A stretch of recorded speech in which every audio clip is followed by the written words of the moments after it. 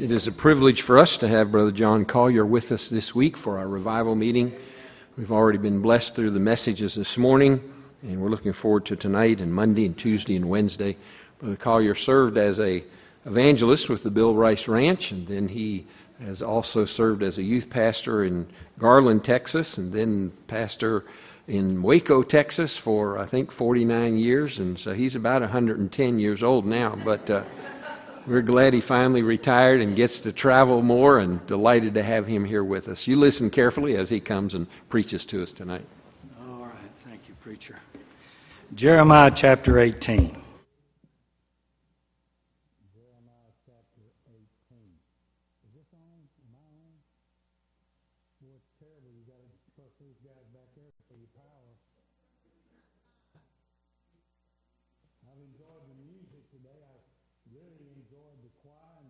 Music this morning, and then the Junkyard Quartet tonight. That was good tonight. But I didn't know whether to call them the Junkyard or the Backwoods Brothers. But since I'm in Kentucky, Backwoods might. But anyway, I'll stop while I'm ahead. But it's always good to see deaf people in the church service. Happy to see them here tonight. A good friend of mine who's deaf went home to be with the Lord a month or so ago, Ronnie Rice. Ronnie was the adopted son of Dr. and Miss Bill Rice. They adopted him when he was 16 years old. Became a great evangelist to the deaf. Traveled all over the world preaching. I think he was in 40-something countries. And just a great young man. When I first met him, I took young people from Lavon Drive Baptist in Garland to the Bill Rice Ranch in Tennessee, and met Ronnie there. He worked at the ranch. He was the dishwasher. And he fell in love with my kids from Texas. And we just sort of adopted him, and every time we'd come, he'd come to all of our ball games, and Bill Rice III kept trying to tell him, you can't show favorites. You can't do that. Oh, he said, but I love Texas. And I said, Bill, you can't fault him for that. Good night. And but Ronnie became a very dear friend. Then later when I went on staff at the ranch, became camp director, we decided that during the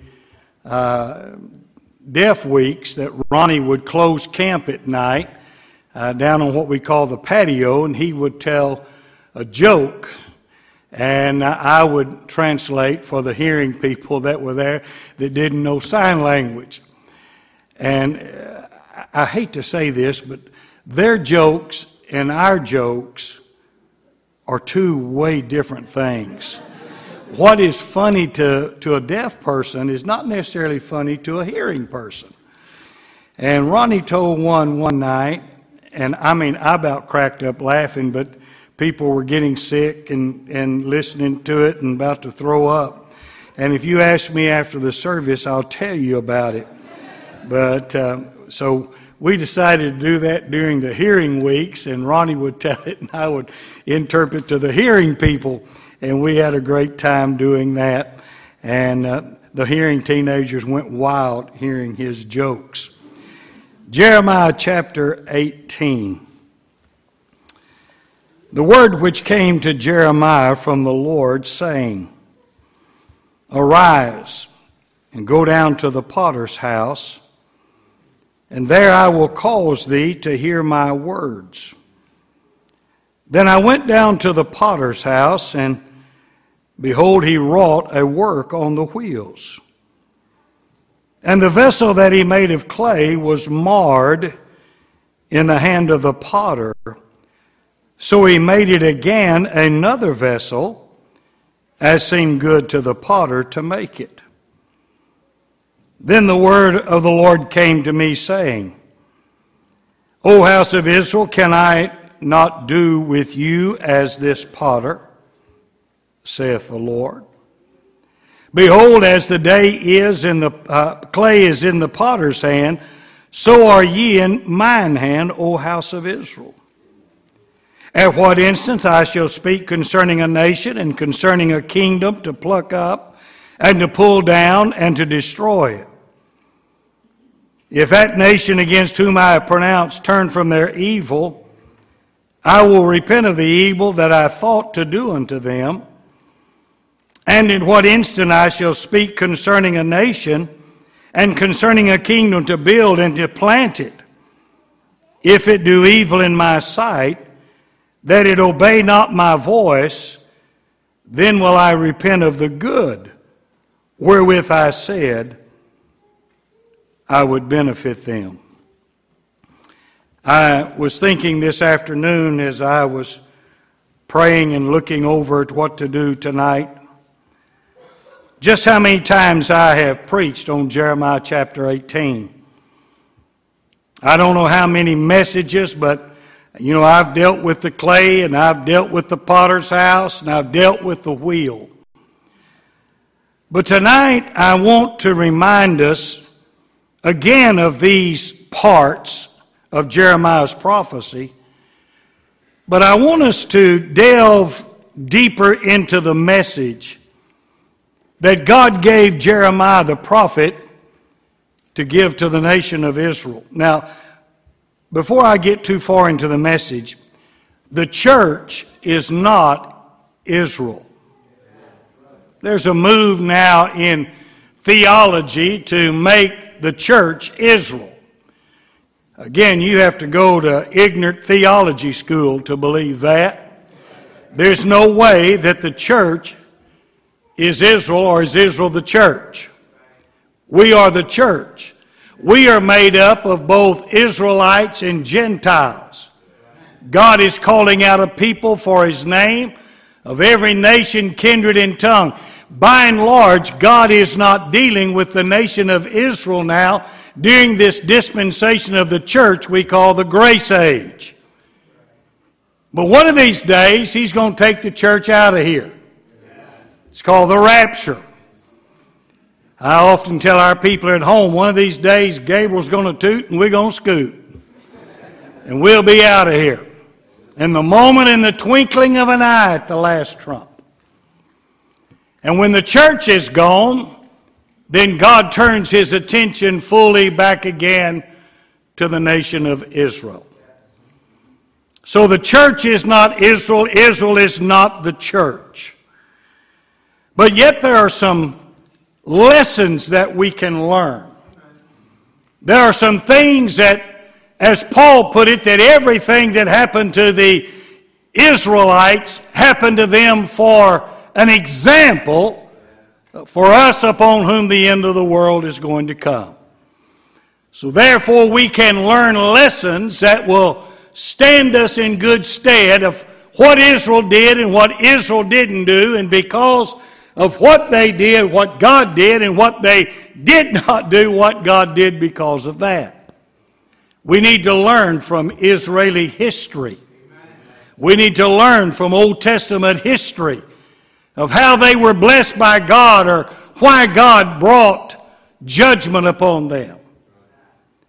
And I think it would do us good as the church to realize that God, even His chosen people, He judged them very severely.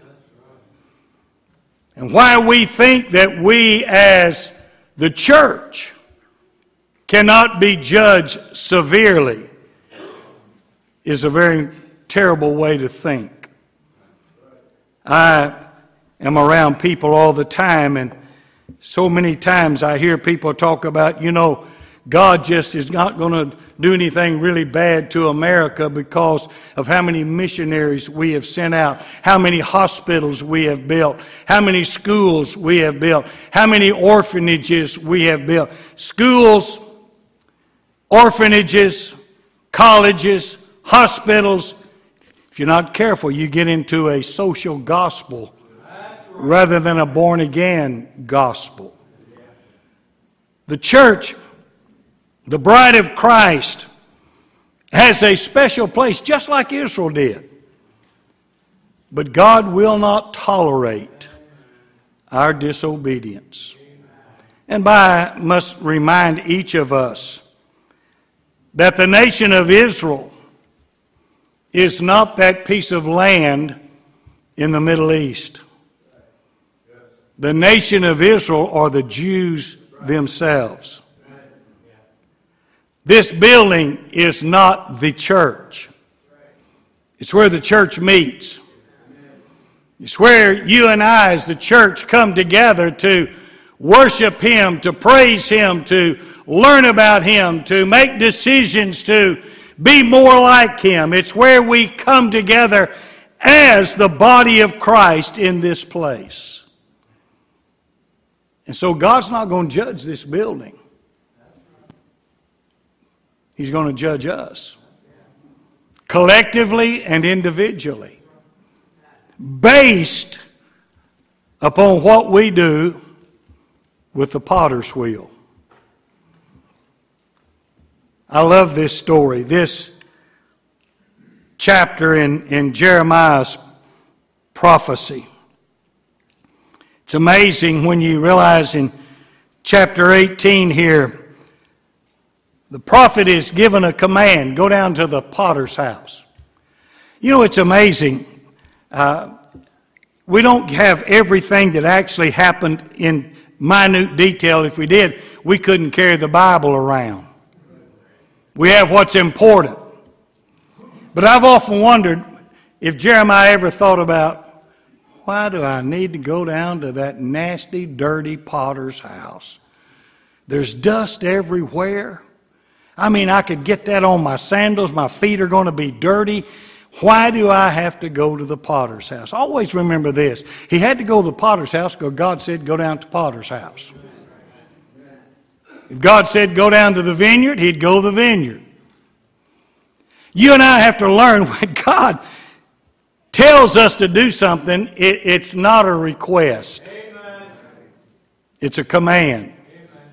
So He tells him to go down to the potter's house, and sure enough, he goes down there and he begins to watch the potter. I don't know about you, but I enjoy, we have a place there in Waco out in the country, and this people that live there make pottery. I love to go out there. They have a restaurant. That's the main reason I like to go, but we go out to the restaurant, and then I always stop by to see if they're making pottery that day, and I love to watch them, and I always think about Jeremiah chapter 18. Do you notice what he said here? He said in verse 4, and the vessel that he made of clay was marred in the hand of the potter. So he made it again another vessel. Now what's this? As seemed good to the potter to make it. God has a plan. God has a program. God has a desire for your life to turn out a certain way. Now, if you're taking notes, this is the title of my message tonight. I'm losing. Did I do something wrong? I was louder here. I mean, I don't think I need to be louder, but I was louder here. But y'all are scaring me back there, guys. I tell you, I'm afraid to touch this thing, see if it'll knock a fire out of me. But anyway, let's go. Where was I? Before I lost my trail. He went down there to the potter's house, and that potter, the clay, is a type of your life and my life. And it's God that has a desire. Do what? You need to turn it on. I got muted. There you go. Oh, thank you. Woohoo! Hello. Do I need to start over? Okay. Yeah.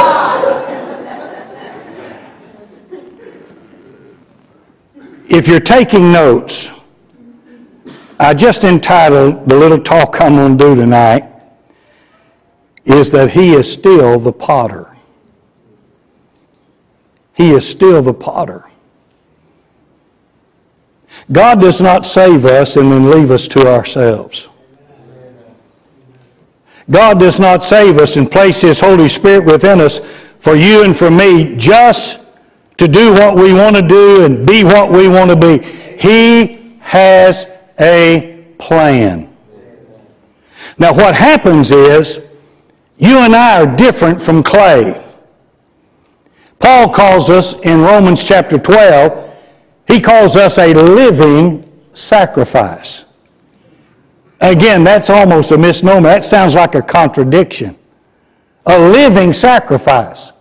You go back to the Old Testament, and when they would put the lambs up, and those that had just been born, and that first year, then they would take those that were good, and they would put them up, and they'd watch them for an extended period of time to make sure they had no spot or blemish, and then they would take that one little lamb out, and they would take him to the priest, and that priest would slay that lamb and catch the blood, and that became the Passover lamb. Now listen to me very carefully. When that lamb left that lot, it was never coming back. He had no choice. He had no will in the matter. Can I put it this way? He was a dead sacrifice. You and I are living sacrifices. You and I can get off the potter's wheel anytime we want to. Y'all hearing what I'm saying? God can start working in our life. God can start convicting us.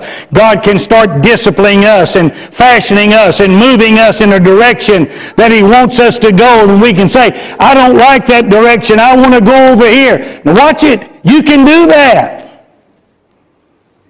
But you'll be marred in the potter's hand. And you know what He'll do eventually? He'll get you back on that wheel. And He will fashion you, He'll pressure you, He'll mold you until you become that vessel that He wants your life to be. Boy, I told you this morning I was saved when I was 19 years old. People don't believe this. I may have said this to y'all 2 or 3 years ago when I was here, but I don't remember. I used to remember a lot better 40 years ago. But anyway, I was very bashful. I was timid. I was almost an introvert. People don't believe that, but if my sisters were here, they'd tell you that's the truth. I was so bashful I had to go in the closet, change my mind. I could read well in school, but I didn't want them to ask me to read in Sunday school. Are y'all hearing what I'm saying? I didn't even want them to ask me to lead in silent prayer. Don't call my name. Don't do that. I was just bashful. I almost flunked senior English because I wouldn't give an oral book report. Principal called me in, almost beat me half to death, and said, you will give that. You'll fail if you don't give it, and I don't want you here next year. You're getting out. You giving that. I did. Saved in January of 1962, and I'm talking about that next week. Something inside me said that I was supposed to be a preacher. Scared the living daylights out of me. Now, I hear about guys who say, God called me to preach, but I ran from God. I'm not very smart, but every time I hear somebody say that, I'd always think, where are you going to go to get away from Him?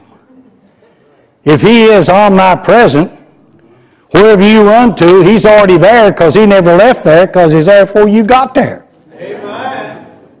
Where are you going to run from Him? But I just told the Lord, I said, I believe you called John Collier to preach, but it's another one. Somehow the angel got it mixed up and got a hold of me. Because, and I was just so honest with God, I said, it seemed like a preacher ought to want to get up and talk to people. I don't. But God just kept dealing with me. I remember at night after I got off work, I'd get my little old Bible. I'd go out on the country roads. So silly now, but I'd find me some cows out there in the field, and I'd pull up by the fence, barbed wire fence. I'd get out there and preach those cows. I'd just preach at them. They didn't know I was scared to death preaching to them. But I thought, I'm going to try it. You know, I think I may have a few cows make it into heaven. I don't know. But I remember after 3 months, March of 1962, on Sunday morning, Temple Baptist Church, Garland, Texas, I got the courage and I walked down the aisle and took my pastor by the hand and I said, Pastor, God's called me to preach. This is the truth. He looked at me and said, really? I said, well, yeah, I'm pretty well satisfied with it. He said, are you sure? I said, yes, sir. He said, I couldn't talk you out of it, could I? I said, well, good night. What's happening here? So I went over there and sat down, and he stood up and had a card, and he said, Brother John Collier says God's called him to preach. We'll find out Wednesday night because he's going to preach his first sermon right here. I remember my whole life came in front of me. The only thing I could remember in the Bible I thought when he said that was, thou fool. I thought you go off to school and get your education and then preach.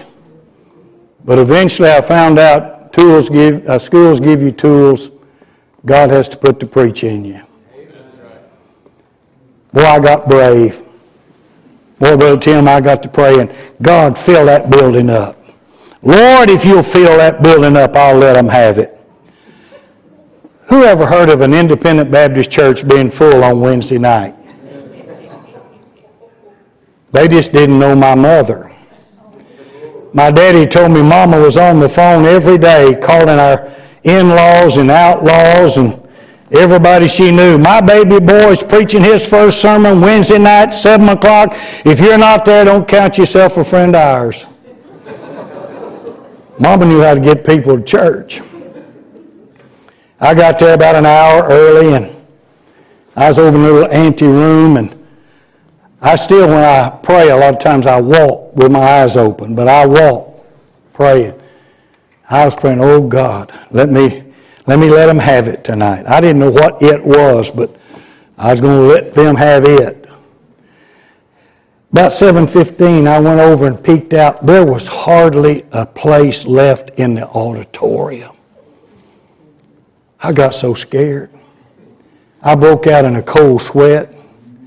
I barely made it over to a chair and I sat down. I got so nauseated, it wasn't even funny. About 7:29, my pastor came in and said, well, you ready? I said, no, sir. He laughed. He said, you got to be ready, man. I said, no, you do. They pay you. They don't give me nothing to do this. But I knew I had to go. I went out. I remember I sat down with him, had a little bench up there, and I was afraid to look up, afraid I'd see somebody I knew. That's the only time I can remember in a church service I wanted them to sing more songs. Just keep singing. After not near long enough, they turned it over to my pastor, and he said, we're anxiously awaiting to hear what God's laid on Brother Collier's heart. And I thought, me too. Something was laying there, boy. It was moving around. I mean, I was sick. I got up, took my watch off because the evangelist preaching when I got saved, he took his watch off. I laid my watch up there like he did. I had a little old puny outline. I put it over there, read my text, 1 Samuel chapter 15. My title was Defective Consecration. My title was longer than my outline. I read my scripture, preached my outline, looked at my watch, and 3 minutes had passed. I thought, I can't let them out that quick. So I went to the bottom and I preached it back up to the top, and 5 minutes had passed. So I had them turn to Genesis chapter 1. And I said, in Genesis chapter 1, verse 1, it says, in the beginning God created the heaven and the earth. He did it in the beginning. And my dad just ducked his head. I preached my outline twice, everything I knew from Genesis to Revelation, and some things I made up. Pastor didn't tell me how to close out. I did all that in 11 minutes. I looked up and said, that's all. On the way home, Dad said, son, I think that's the best thing you said all night long was, that's all.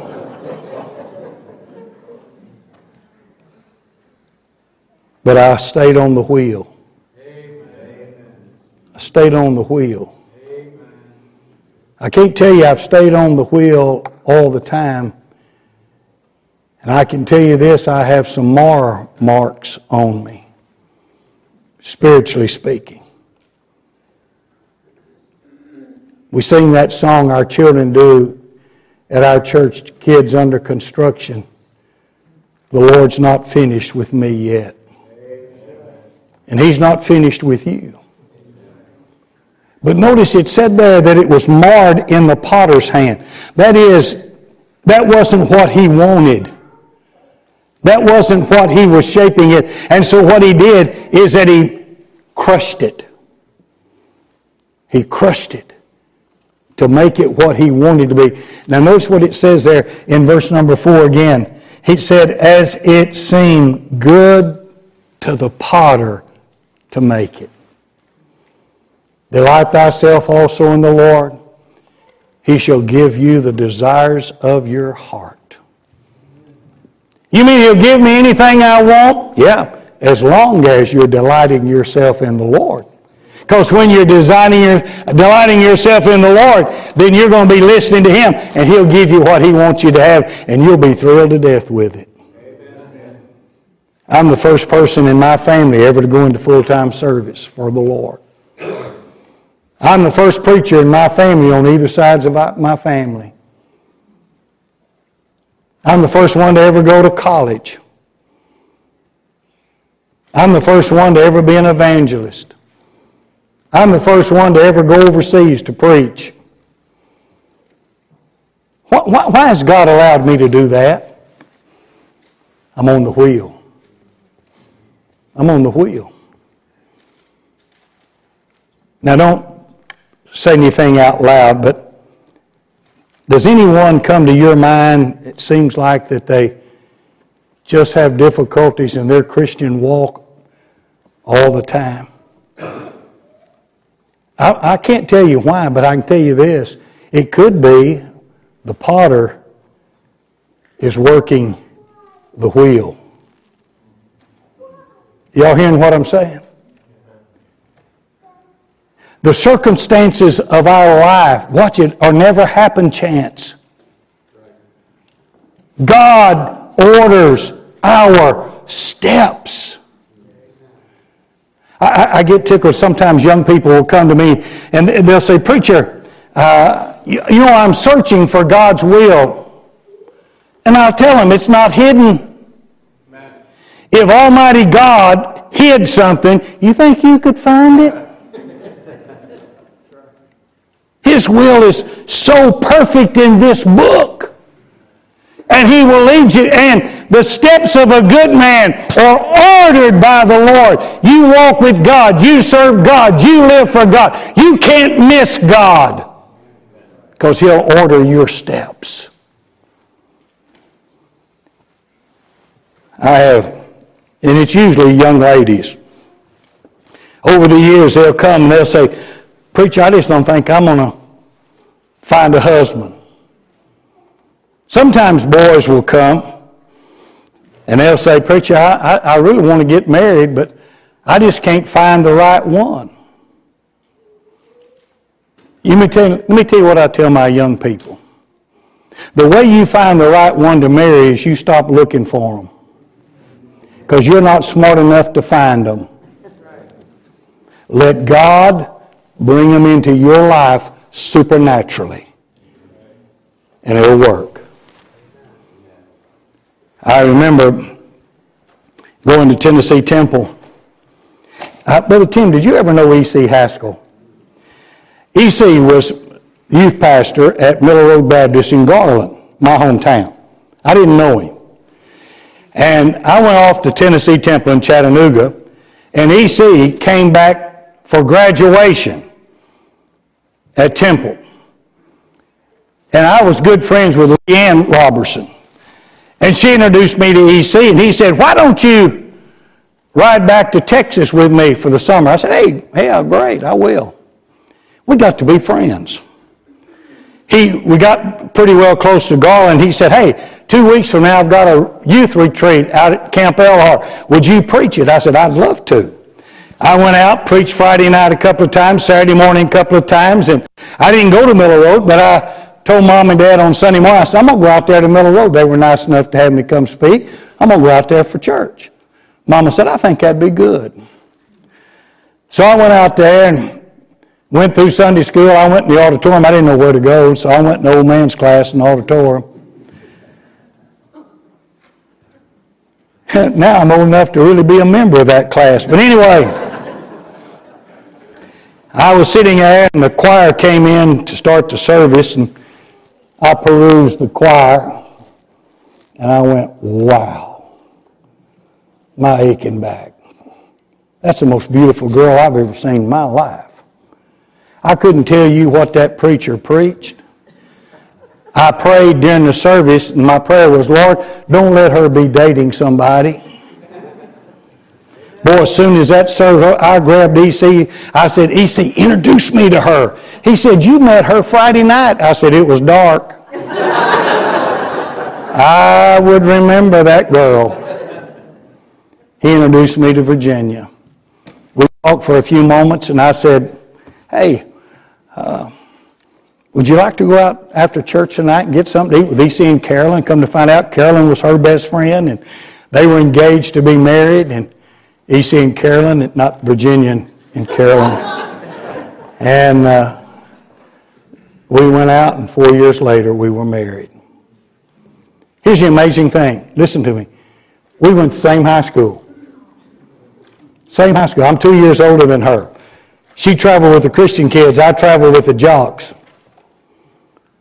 I was lost as Hitler. God had to send me to Chattanooga and bring me all the way back to Garland for me to meet a girl that was in the same high school with me that was going to be my wife for 49 years. Amen. Travel the world with me. I would have never found her had I not been in God's will in Chattanooga, Tennessee. Supernatural. My son Wynn, this is funny. Wynn, one of his best friends is Will Rice, Bill's third son. Actually, he's William Henry Rice IV, but everybody he called Will. They went to Pensacola together, roomed together, so they made a bet. We're going to see who in 4 years can date the most different girls in 4 years. Well, about 6 weeks into it, Will met Cena. He was out of the running. They eventually got married. Wynn, he dated way over 100 different girls in 4 years. And never met one that, said, yeah.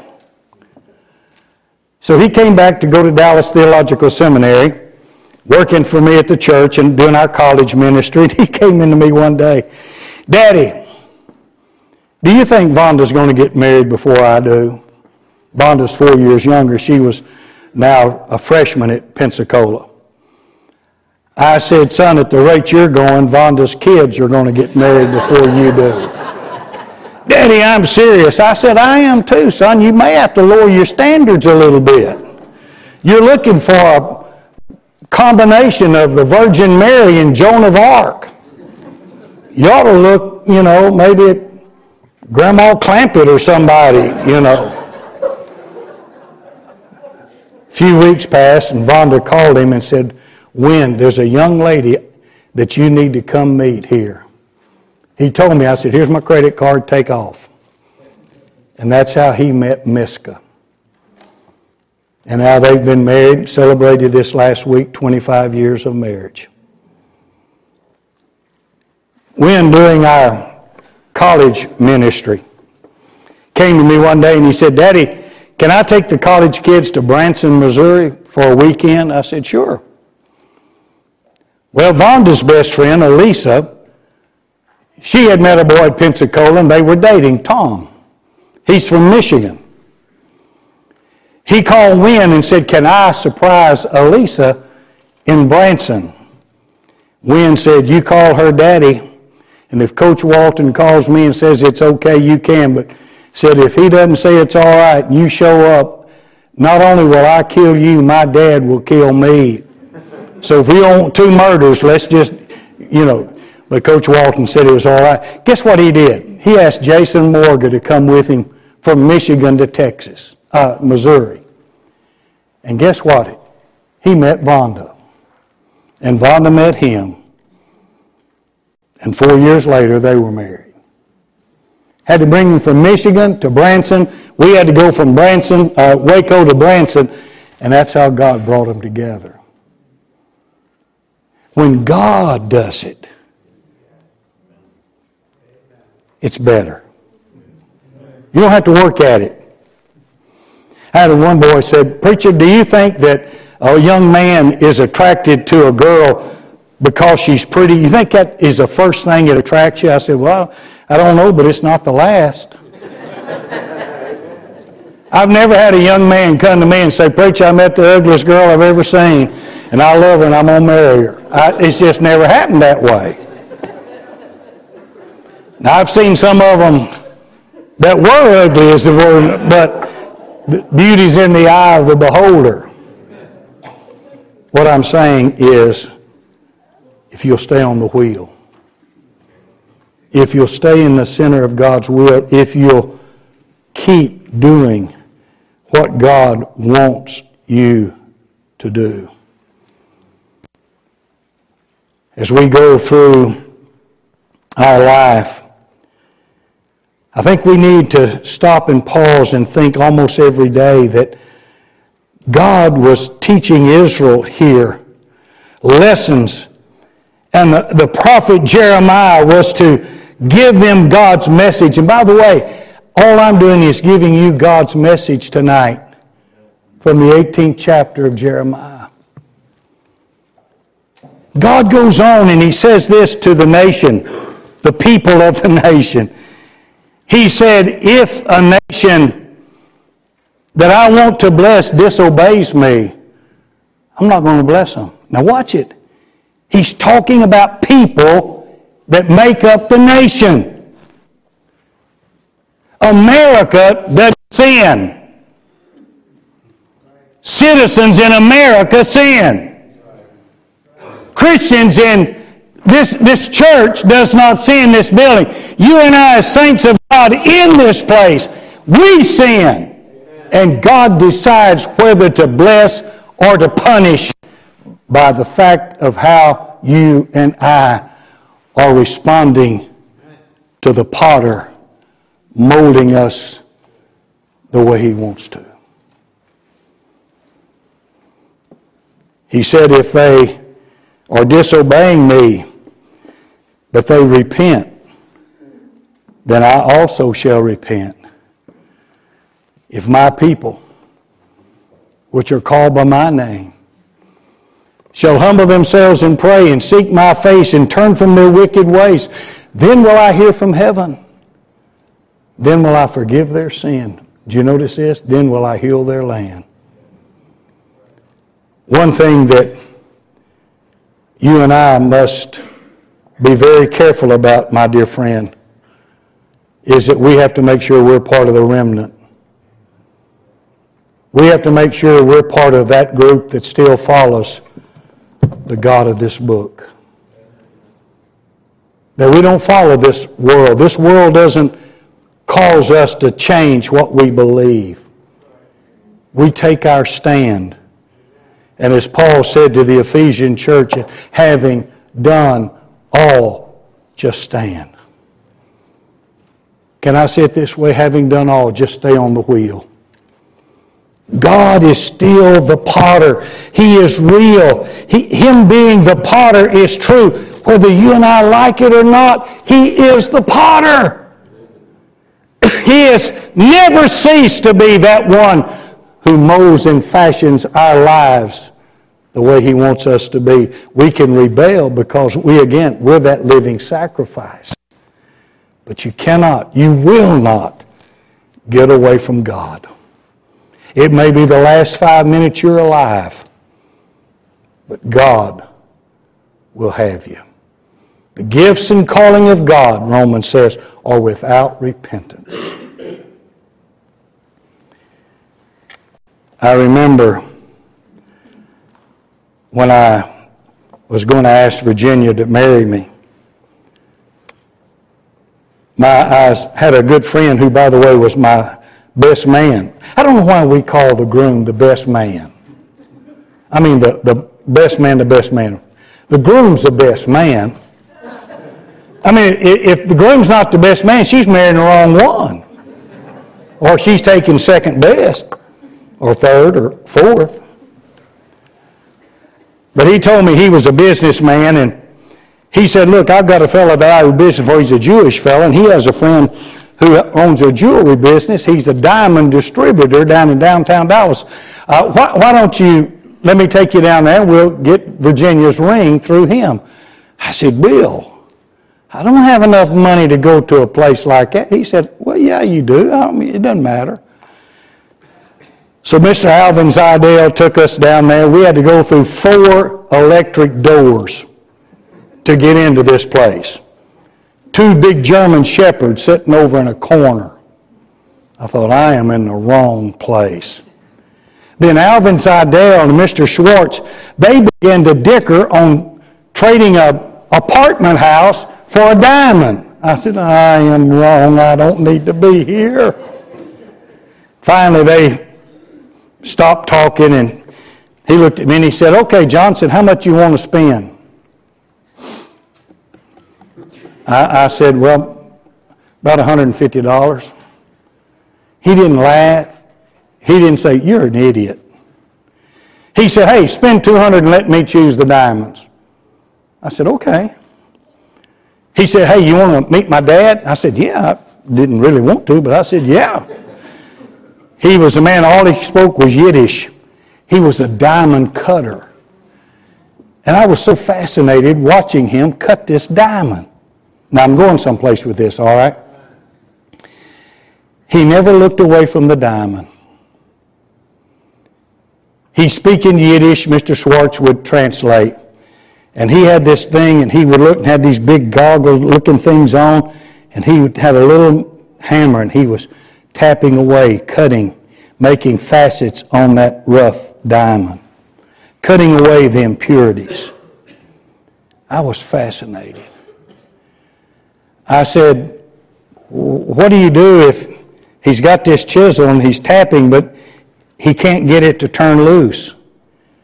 He said, oh, that's simple. He said, throw something to his dad. Oh, his dad got a little bigger chisel, got a little bigger hammer, and it came right loose. I said, man, that'll preach. That's right. Every one of us are diamonds in the rough. God's the chief diamond cutter. And all he does is take the least amount of resistance he has to use, and he'll get that impurities out of us. Those things he's not pleased with. Those things that he wants to change about us to make us someone after his glory. But if we rebel, he just gets a bigger chisel and a bigger hammer. And sometimes it's a sledgehammer. Sometimes it might be a jackhammer. But he loves you enough not to let you be on your own. He'll put you back on the wheel. I was preaching in Oxford, Alabama for Bud Grinstead. I don't know if you know Brother Bud Grinstead, Temple graduate. Man in the church was a jeweler, made jewelry. Brother Bud took me over to his house because I wanted to buy Virginia a piece of handmade jewelry. We went in there, and he had a shop set up at his house, and he had a crucible, and he had a fire going under it, and he would talk to us, and he never would look at us, and he was melting silver down, and he had these big tweezers, and every once in a while he'd reach over and and he'd pull it out. I said, what are you doing? He said, oh, I'm purifying it. He said, the heat causes the impurity to come to the top, and I take it out. I said, how do you know when it's pure and there's no more in it? Listen to me. He said, when I can see my face in it. I said, oh, glory to God. God wants to see himself in us. And he'll have to use the fire. He'll have to use the chisel and the hammer. But he will make us a vessel unto honor if we submit to the potter.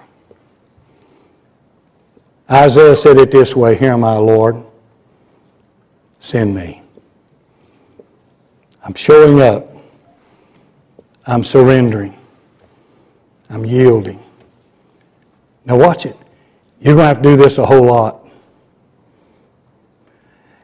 Have you ever noticed that you make a decision for Christ and it seems like the next service you need to do it again? Are y'all hearing me? Is anybody out there? That's because we leak. We're still in the flesh. We have to battle this flesh all the time, every day. Every day we have to battle it. But we've got to battle it. Christianity is not a garden party. It's a war. It's a battlefield. And we have an enemy. The world, the flesh, and the devil. And the worst one we have to deal with is our flesh. Here am I, Lord. Send me. I look back on these 60 years of preaching, and I can see how God, in His infinite wisdom, has worked so much with me. And the thing that amazes me is He never stopped. He never gave up. He never said, I'm washing my hands with you, Collier. I've had to say so many times, Lord, I'm sorry. Please forgive me. And every time He does. Every time. Tonight ought to be a good night for we as the church in this place to say, Lord, it's me again. I'm here again, Lord. And I want to walk with you. I want to get on that wheel. And I want you to make of me the vessel that you want me to be. Let's pray. Father, I'm so grateful you gave us the example of Jeremiah and Israel and the potter's wheel, the house of the potter, just to let us know that you want to make of us a vessel that pleases you, a vessel that you want to fashion, a life that you want to take and won't necessarily be what you're doing with somebody else. It'll be us individually. Help us tonight, Lord, to say, here am I, Lord. Lord, I come back to the potter's wheel. I come back to you, Lord. Father, unless we see churches like this church, people like these people, until we get serious with you, Lord, till we get so serious about our relationship to you, not in salvation, that's settled, Lord, but to be your vessel, to be clay in your hands, for you to do with us as you please. May we decide tonight, I'll be clay in the potter's hand. We ask you this in Jesus' name.